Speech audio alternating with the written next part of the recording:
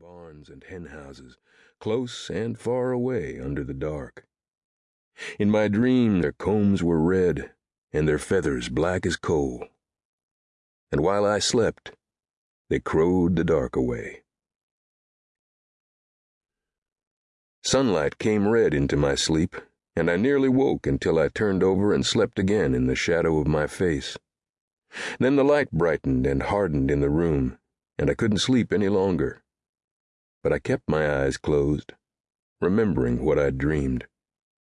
I heard Mother walk across the kitchen floor and shove the tea kettle to the back of the stove.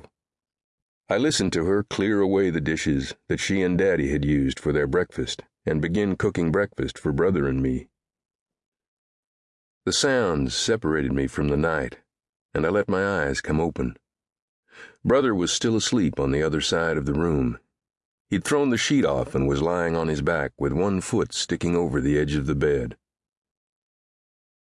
I watched his ribs fold and unfold over his breathing. The sun hit the mirror on top of the bureau and glanced off against the ceiling. Beside my bed, my pants and shirt were piled on my shoes where I'd taken them off the night before. My clothes were hand-me-downs that Brother had outgrown and passed on to me. His clothes were newer, not so faded as mine. I pushed the sheet back and sat up on the side of the bed.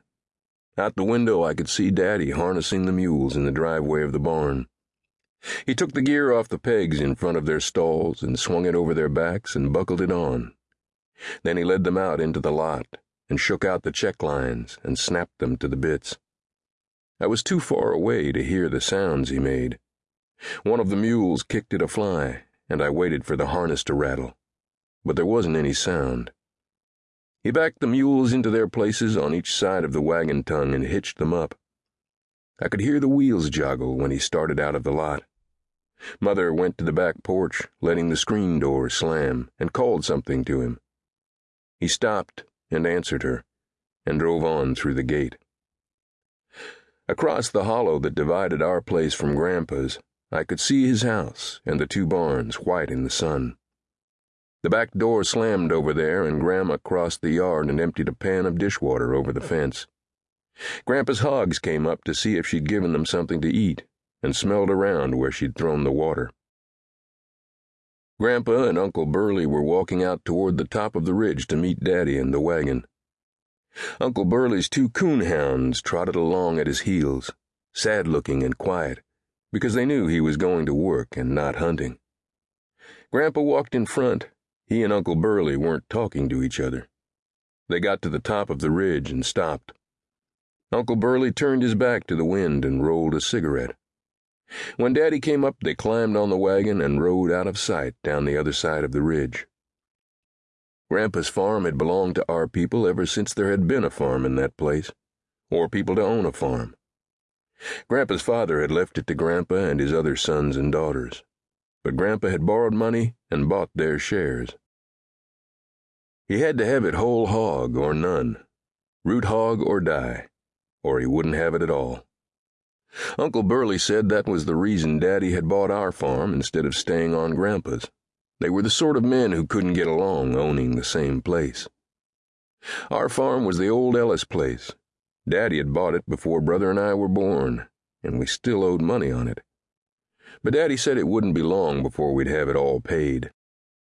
If he lived, we'd own every inch of it, and he said he planned to live.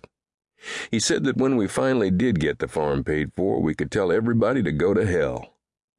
That was what he lived for, to own his farm without having to say please or thank you to a living soul.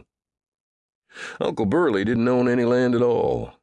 He didn't own anything to speak of, just his dogs and a couple of guns. In a way, he owned an old camp house at the river, but it was Uncle Burley's only because nobody else wanted it. He'd never let Grandpa or Daddy even talk to him about buying a farm. He said land was worse than a wife. It tied you down, and he didn't want to be in any place he couldn't leave. He never did go any place much, except fishing and hunting, and sometimes to town on Saturday. But he wanted to feel that he could leave, if he took the notion. I stood in the patch of sun in front of the window and began putting on my clothes. The day was already hot. Hens were cackling, and a few sparrows